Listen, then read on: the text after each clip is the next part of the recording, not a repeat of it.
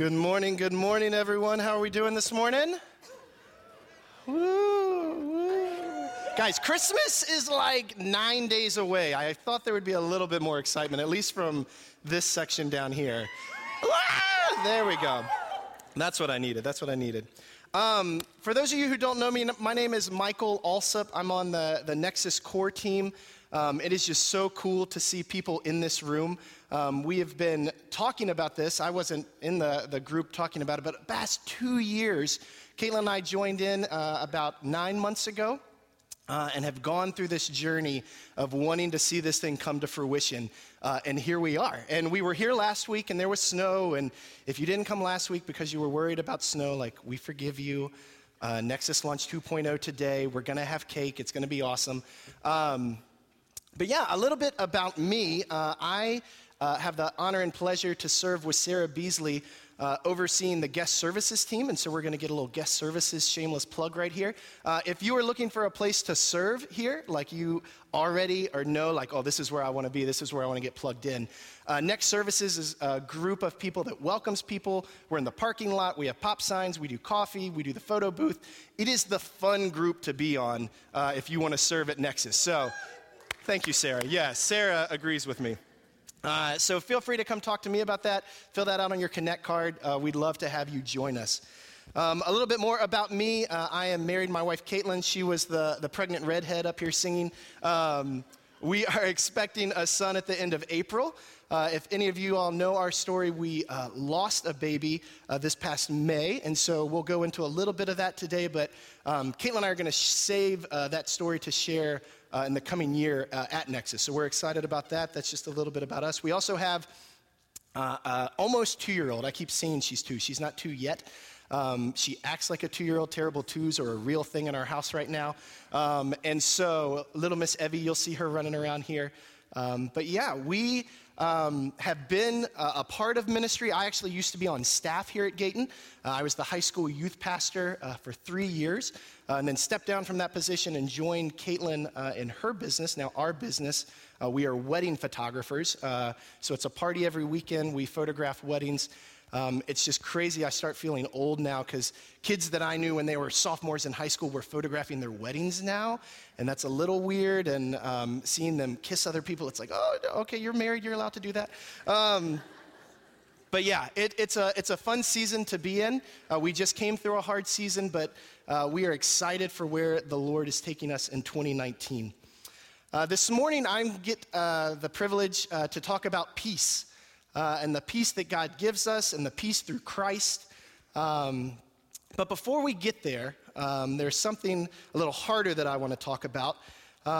Studies have shown that if people are going to consider or attempt suicide, the Christmas season is 2 times likelier for that to happen. And when I read that, I was like, there's no way. Like, this is the most wonderful time of the year. You know, it's like, how is that even possible? You know, we have good food, we give gifts, like it is just joy and hope in a month. We were meeting as a teaching team, and Josh, who is now the high school youth pastor here, brought up and he said, you know, Michael, like I agree with what you're saying, but you know, imagine if you were that one person that didn't have hope or didn't have joy and didn't have peace, and you're looking around and everybody else is experiencing this hope and this joy and this peace, and you don't. Like, that's why it's magnified in the holiday season. Before I read the passage we're going to dig into, we're going to talk about the opposite of peace. And it's just interesting that it turns out that this time of year that is supposed to be most joyful, most peace-filled, is when a lot of people have the least amount of peace. So when we think about the opposite of peace, these are the words that Americans say they feel during the holiday season. These aren't happy words. They're not joyful, cheerful words, but this is what comes up. Fear. Fear of anything. Fear of what is going on in your life. Worry, anxiety, discouragement, stress, and depression. And we think that if we just had some peace, we wouldn't have to deal with those things. So we're going to turn, if you have your Bible, you're allowed to look at your Bible on your phone. I won't think that you're checking Instagram, but if you have your Bible, we're going to turn to Galatians 4, 1 through 7. Galatians 4, 1 through 7. And it says, think of it this way. And before we get too far in, is that me? Hello? Sit up over here. No, you're good. Think of it this way. Paul is writing to the church in Galatia, and Paul graciously gives the church multiple opportunities to understand what he is trying to explain. So often, my wife tries to give me a list of things to do, and she says, think of it this way, maybe do it this way, think of it this way. It just gives you options. So in chapter 3, Paul is writing about what he's talking about in chapter 4. He's just giving it from a different perspective. So that's why he starts off, think of it this way. Think of it this way. If a father dies and leaves an inheritance for his young children, those children are not much better off than slaves until they grow up, even though they actually own everything their father had. They have to obey their guardians until they reach whatever age their father set. And that's the way it was with us before Christ came. We were like children. We were slaves to the basic principles of this world. But when the right time came, God sent his son, born of a woman, subject to the law. God sent him to buy freedom for us who were slaves to the law, so that he could adopt us as his very own children. And because we are his own children, God has sent the Spirit of his Son into our hearts, prompting us to call out, Abba, Father. So now you are no longer slaves, but God's own child. And since you are his child, God has made you his heir. If you want to listen to one thing that I say this morning, this is the main point that I want you guys to take away today. And as we're going to break down this passage, it's all going to kind of point back to this thought. That peace is not the absence of crisis. Peace is the presence of Christ. So often we live in that first statement that we want to avoid, we want to control, we want to just get rid of all the crisis in our life. If our life was peaceful, then we would have peace. If you didn't have to fight shopping mall crowds, I will admit I went to Short Pump Town Center yesterday in the rain with every other person in the state of Virginia, it felt like. I had to park by Tropical Smoothie, like not even in the mall parking lot, like come across in the rain. It was just crazy. And like people were honking at each other, like it is just an intense place to be.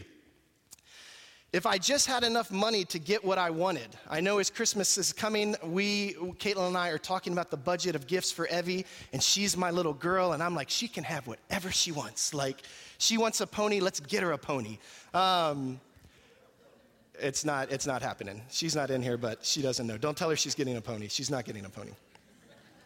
If I could just have a drama-free Christmas, I don't know if any of you all struggle with that, but when family gets together, things can get interesting.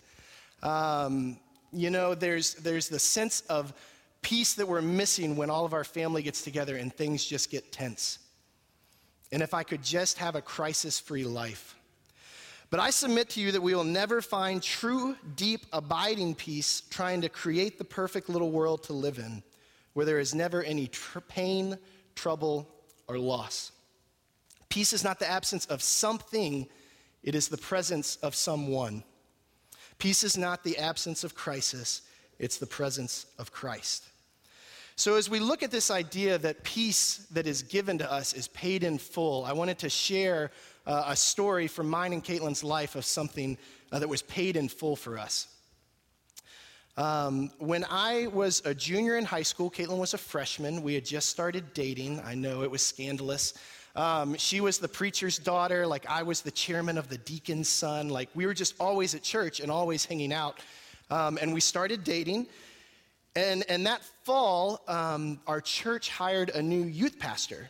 It was a woman named Dana, and she came with her husband. Caitlin and I learned that they were high school sweethearts. We were going to be high school sweethearts. They had the cutest little boy named Spencer. And we just idolized their marriage, their life. We're like, we want to be them when we grow up. Michael was a state trooper in Virginia, actually in Henrico. And they lived over in Mechanicsville.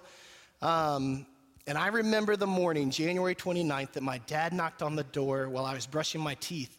And I open the door and my dad's crying. And my dad, I know a lot of you are like, oh, I've never seen my dad cry. I see my dad cry like saying the blessing at dinner. So that's where I get that from. So if I start crying, don't worry, I'm fine. It just flows out of us. So Dad, I open the door, Dad's crying, but I know that it's something serious. And I'm like, what is wrong? It's like 7 a.m. And he's like, here it is, I'm gonna cry. So he says, I have some bad news.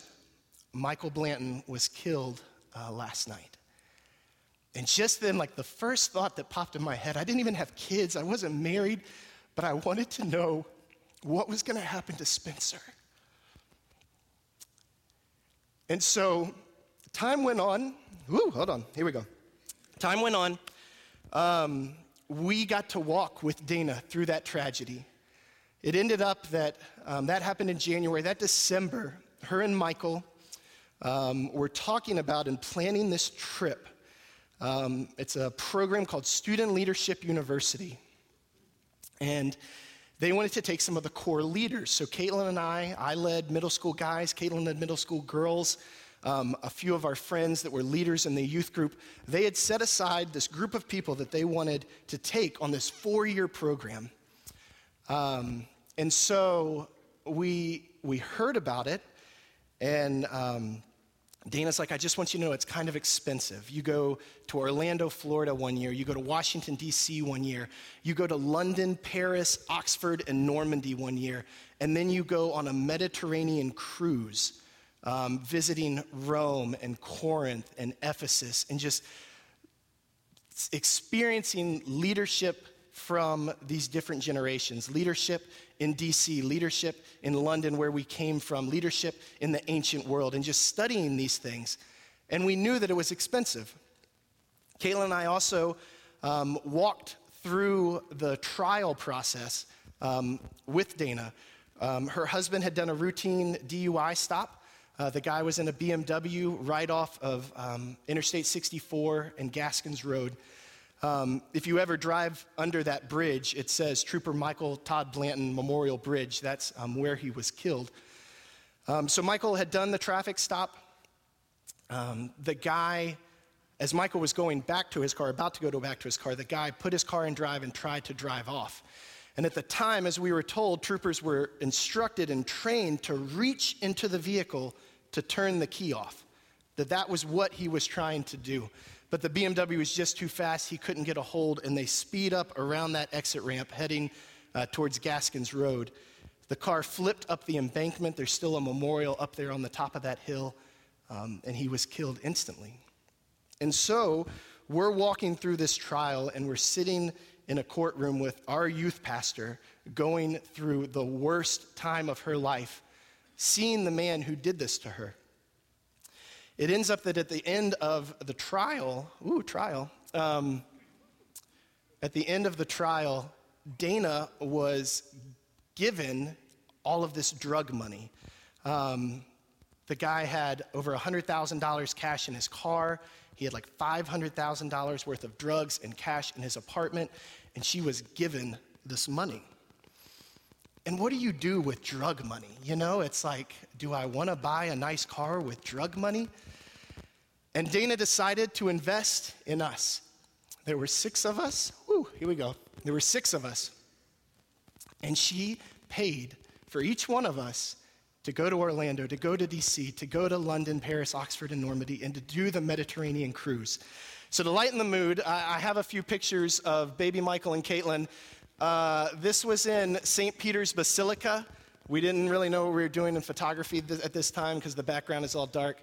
I was really tan and really thin, the good old days. I have another one. This is at the Colosseum in Rome. I was a history major, and so I just ate this up. I mean, it was such a treat for me. The next photo is a picture of Dana and her new husband, Lonnie, at our wedding.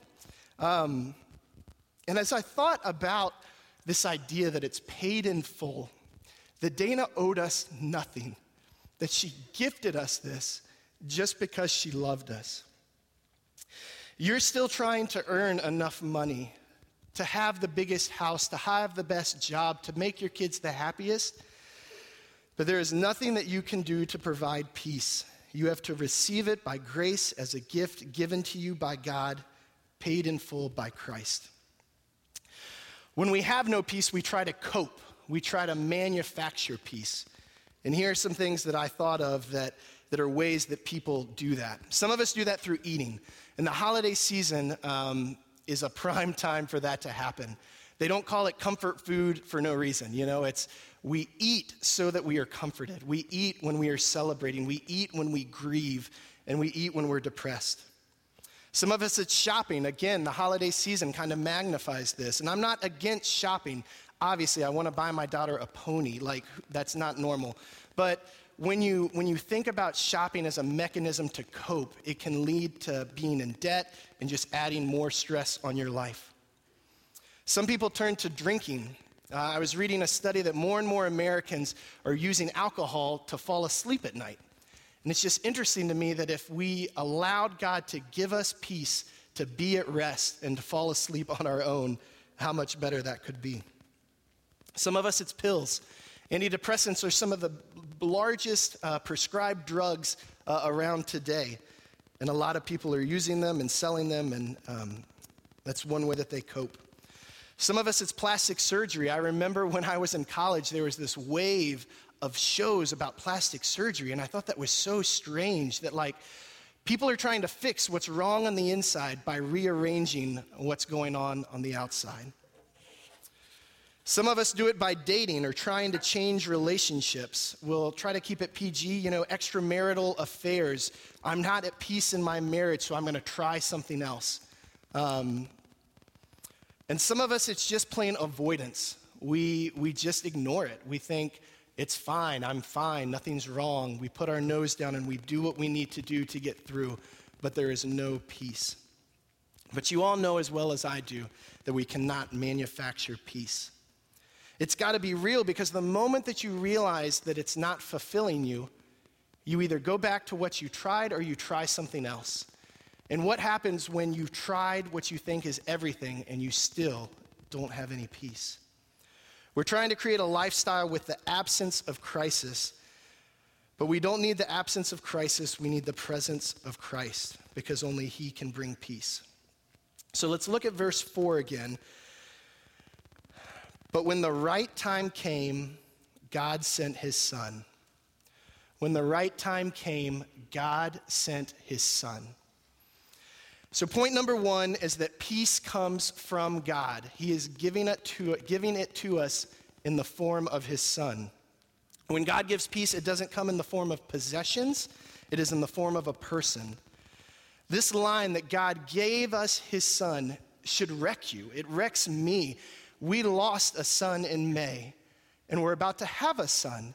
And the thought of giving him away for people that I don't know just doesn't make sense. It makes me think of John 3:16. For God so loved the world that He gave His only Son. He loved us so much that He gave His Son for us. God made the first move. It's not about what we do. A lot of times when I was in youth ministry, I would tell my story or my testimony how I accepted Christ or I made this decision, when really it was nothing about what I did. I didn't reach my hand out to God. God reached His hand out to me. Peace comes when we realize that nothing I can initiate will ever give me peace. So why was it the right time? Again, I was a history major, and we've been to Rome, and it is just crazy to think about God and His sovereignty, this all-knowingness of God, that He saw the world at that time and knew that it was controlled by the Roman Empire, that they had roads that were connecting people, trade was going on, this currency was uniform throughout the whole known world. There was a common spoken language, and God saw that was the right time. But what did He do? Shouldn't He have sent an emperor to overthrow the emperor of the Roman Empire? Shouldn't He have sent a king to take down and do what was right in God's eyes? But no, He sent a baby. And it's odd that He sent a baby to save the world and to provide peace, because I don't know if any of you all have kids, but when there are babies around, there's not much peace. There's not much sleep. There's a lot of burping. There's a lot of spit up, things like that. And he is bringing in this baby during the Christmas season.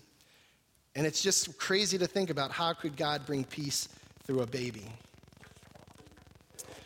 Number 2, peace comes when relationships are right. We're going to look at verses 4 through 6. But when the right time came, God sent his son, born of a woman, subject to the law, so that when he adopted us as his very own children, and because we are his children, God has sent the Spirit of his Son into our hearts, prompting us to call out, Abba, Father. So what Paul is trying to say here is that when you're a child and your father owns land and cattle and money and slaves back in that day, again, he's trying to explain this to the church in Galatia, that it is a series of events that has to happen in order for a son of the father to gain his inheritance. But at the point of when he's a child, he's not much different than a slave. The slave can come and go into the house, eats the food of the house, works the fields, just as a son would do. When you are young and you don't have access to all that is the Father's, practically speaking, you are no different than a slave. But when the time comes and that child goes from a slave to a son and from a son to an heir, all that is the Father's is given to the Son. The real lack of peace comes when it's not being in right relationship with God and with others. Paul is saying that the relationship between the Son and the Father is finally made right when that time comes. The greatest source of anxiety for people who worry about jobs and money and health, but the real source of anxiety is when we think about our relationships. Verse 6, God sent the Spirit of his Son into our hearts, prompting us to call out, Abba, Father. And while I was doing research on this, I learned that the short A and the hard B, the ah and the ba sound, are some of the first pronunciations that a baby can make. Just from the beginning, we can say Abba, Father, Daddy. Caitlin and I had a little bit of a competition, to see if Evie would say Mama or Dada first. And I'm happy to say she said Dada first. Even though I should have known, we could have got her to say Abba apparently first, and I still would have won. But we see Jesus use this phrase. When he's in the Garden of Gethsemane before being crucified, he cries out, Abba, Father, just to show the relationship that he has with his Father in the right way. And that is how intimate our relationship should be with our Heavenly Father. Because the relationship is right, peace is available. But it's not just about relationships with us and God. There's relationships with those around us. And I wanted to share a quick story about Caitlin and I in this past season that we've been through with our son James. So we found out February 12th that James, in Caitlin's belly, had Down syndrome, had a heart defect, and multiple other complications. What was crazy about that was that a few days later, on February 18th, was Evie's first birthday. And we're planning this first birthday party for our daughter, and it's just this heaviness in the air. Like, we have this child, and we have a child on the way, but we know we're going to lose him, and it's just hard to kind of celebrate that. We get through the birthday party, and everybody is great. All of our friends and family come and support us and love on us. And the next week, we actually have Evie's 1-year checkup.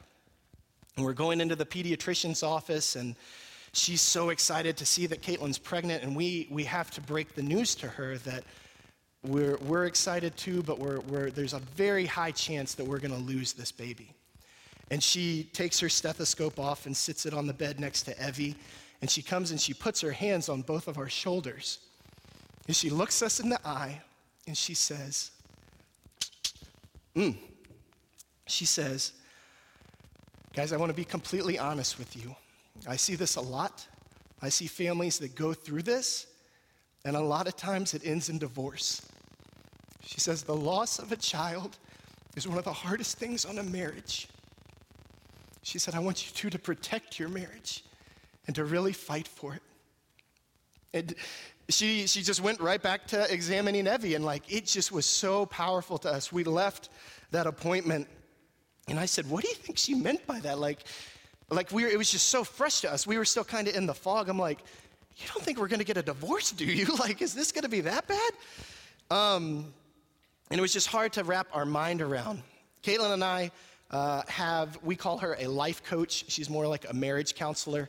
For some of us, there's this stigma around counseling, but we are very proud to share that we call our friend Julia twice a month and talk with her as just a neutral third party. And Julia has walked through a lot of hard seasons with us, and we brought this up to her, and we're like, our pediatrician warned us that, we might get divorced because if we lose James, and that just really kind of threw us off. And she said, guys, we need to create a vision for what we want this season of our time with James to look like. We need you to know where you're going and where you're going to end up before we even get there. And the first word that Caitlin said was peace. She wanted our time with James to be peaceful. She wanted delivery to be peaceful. She wanted the funeral for him to be peaceful. And that was our focus. That was our vision. That's what we were walking towards. And that's what we did. We experienced peace in the labor and delivery room when we delivered a stillborn baby. It was one of the most joyful days, as weird as that sounds. But it really had us focus on our relationship. And so in the Christmas season, it's kind of a good time to take inventory of your relationships. There are probably people in this room who haven't talked to their parents in years. There are people in this room who haven't connected with children or with friends or with people like who were in your wedding. I have those relationships that my best friends at my wedding, and I haven't really talked to them. Or maybe somebody's done you wrong and you're like, Michael, yeah, you can say that I need to forgive them, but you don't know what they did. And I would just challenge you to reach out to them, to try to fix those relationships, because peace comes when relationships are right. And lastly, point number 3, peace comes when you are free. Verse 7 says, now you are no longer a slave, but God's own child. And since you are his child, God has made you his heir. And so we think about slaves, and it is a weird term and phrase to think of, but I think about being slaves to fear, like what we're afraid of. And so again, I Googled and searched, like, what are Americans' number one fears? And the first one that came up is public speaking. And I will be honest, it is not a huge fear of mine. It's been a while since I've done this, but I understand that if that is a fear of yours. Another one that came up, which was kind of funny, is clowns. How many people are afraid of clowns? Aaron, we gotta talk about that. Some clown fear? Okay. So fear of clowns. But then I started getting into some more intense ones that can really affect the way that we are enslaved by fear and that can distract us and take our peace away. For some, it's not getting married. Again, we are in the wedding world, and I was a high school youth pastor, and I remember talking to high school girls who were terrified that they weren't going to meet their husband in college, and it's like, you got time. Like, let's just get to college, and then we'll figure that out. For some people, it's the thought of getting cancer. That can be terrifying. That can steal peace away from us. For some of us, it's not even getting into college. For some, it's not being able to have kids. For some of the parents in the room, it's our children not being successful, thinking that we've invested so much into them, and then there doesn't seem to be the level that you expected to come out of that.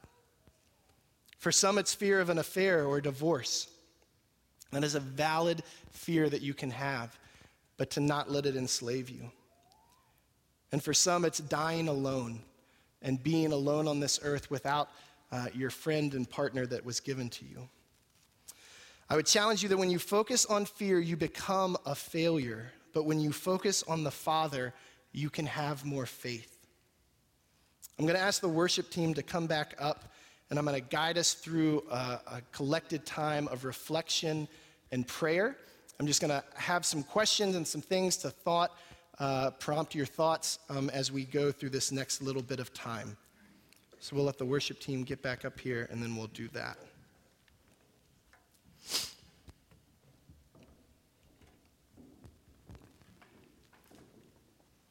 So if you would just join me in closing your eyes, we're just going to have a little bit of you time to think about and process some of these things.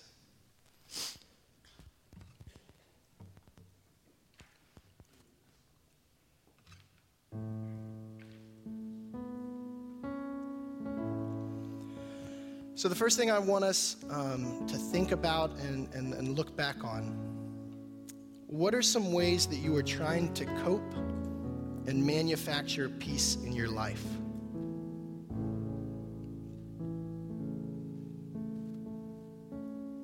And as you think on those, how is that working for you? What are ways that you are trying to cope and manufacture peace in your life?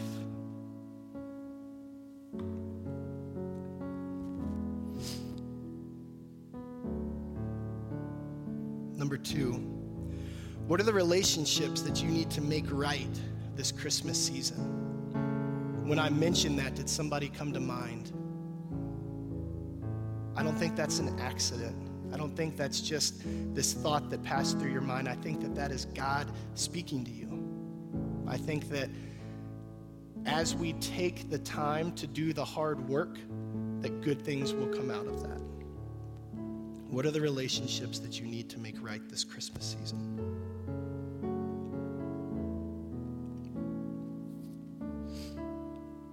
And lastly, what are the fears that you are enslaved to that are keeping you from receiving peace from Christ?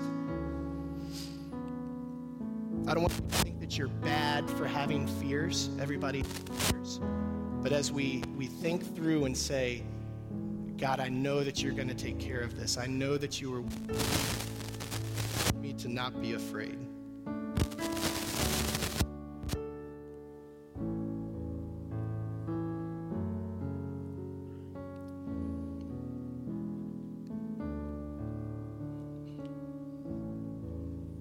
God, we thank you for this morning. God, we thank you for the friends and family in this room. God, you know our hearts. You know the way that we try to manufacture peace in our own lives. God, make it so clear that we couldn't deny that we're trying to do it ourselves. God, help us to let go of fear. Help us to look to you for the faith that we need to get through our days. God, and show us the people that we need to make relationships right with. God, maybe they're in this room and it's just uncomfortable sitting beside them knowing that the relationship isn't right. Maybe it's our relationship with you, God. God, we know that it's not about us reaching out our hand to you, that you have already reached out your hand to us by sending your son Jesus and paying for peace in full. God, bless this morning, and as we continue to worship, God, just move in people's hearts and minds as we go throughout the rest of this Christmas season. We ask all this in your name.